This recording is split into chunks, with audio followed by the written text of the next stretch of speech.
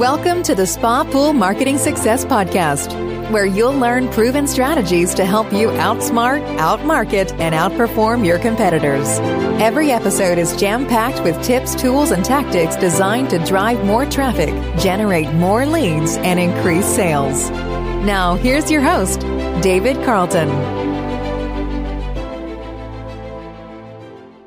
Welcome to today's podcast, where I'm going to give you a quick introduction and overview of my 9 steps to internet marketing success for pool and spa dealers. It's really what I discuss with all prospective clients because it follows a successful formula that I have developed over the last 35 years and has been used successfully by hundreds of dealers across the world to drive more traffic, generate more leads, and ultimately increase sales.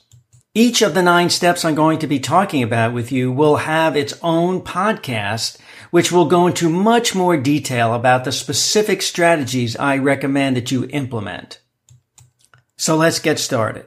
Step 1 is to create or improve your website. Now, it's hard to believe, but some dealers still don't have their own website. And if you're one of them, I can almost guarantee that no matter how successful you are today, without a website, your days are numbered. Now, I'm really sorry to be so blunt, but in this world, in this economy, I think that's a reality.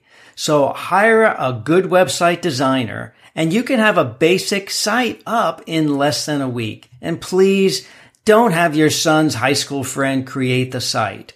Hire a real professional who knows as much about business as they do about websites. Because you've heard it before, you never get a second chance to make a first impression. So spend a little bit more and get it done right. Step 2 is to use on-site SEO or search engine optimization to get your website lead generation ready. Now, there really is no point in building a website unless you can attract visitors. And the biggest source of traffic for most websites are search engines like Google or Yahoo or Bing. And SEO or search engine optimization is a strategy used to improve on-site or on-page content and coding of your website in order to become more relevant to the search engines for your specific niche and your specific keywords. Now, implementing on-site SEO strategies will help you increase visitor traffic because your site will rank higher in the search engine results. Ongoing, strategic, and effective search engine optimization can and will continually improve your rankings month after month, year after year. SEO will help you achieve long-lasting search engine rankings because your listings will appear in the organic or the natural listings. And that's where about 70 plus or minus % of all of the clicks take place. Step 3 is to drive qualified traffic to your website. Now, there are tons of ways to drive traffic to your site. Some cost you little in terms of actual cash, while others are a lot more sophisticated and complicated and will need to be budgeted for. Now, I'll review a variety of specific strategies in a future podcast. Step 4 is to convert website visitors into leads.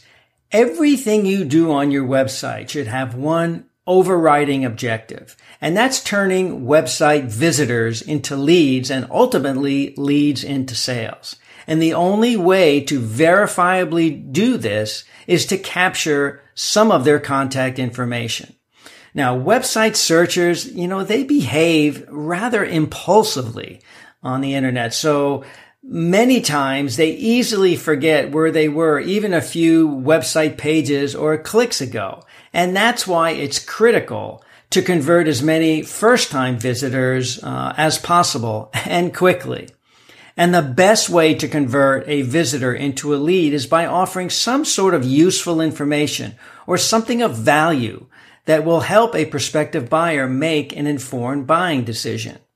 Buyer's guides, surveys, brochures, product selection, pricing, or even in-home consultations are just a few ways to do this. Step 5 is to convert leads into sales. Now that you have a lead and have delivered the information that was requested to the prospect, how do you follow up? Well, many times, or even most times, it is the job of your sales team to follow up with prospects. And as you know, typical follow-up methods includes emails or phone calls, newsletters, either a text or a message or a chat, direct mail, or some combination of all of these. Now, some experts say that it takes between 5 and 12 contacts before a prospect begins to trust you and what you're selling. So leaving it to memory to do this follow-up is a recipe for failure. You really must implement an automated and systemized method to stay in touch with your prospects. Step 6 is to track your results using analytics and then try to continually improve. Analyzing your website statistics can be an invaluable tool for making critical sales and marketing and budgeting decisions. And the aim and the goal is to use your website analytics to figure out how well your website is working for you and your visitors. Website stats can help you determine how effective and engaging specific pages and sections of your website are, which keywords visitors use to find you, where they went when they got to your site, and how much time they actually spend on each page. And there's so much more than that. And knowing this type of information is essential information to any successful business, website, or internet marketing strategy. Step 7 is to create a follow-up marketing system. As previously mentioned, once you get website visitors to opt in, they want and expect you to actually send them information and specific offerings. And there are many ways that you can follow up with a prospect, and the best ways sometimes depend on how they've requested the follow-up, whether it be a phone call or an email or chat or even in person.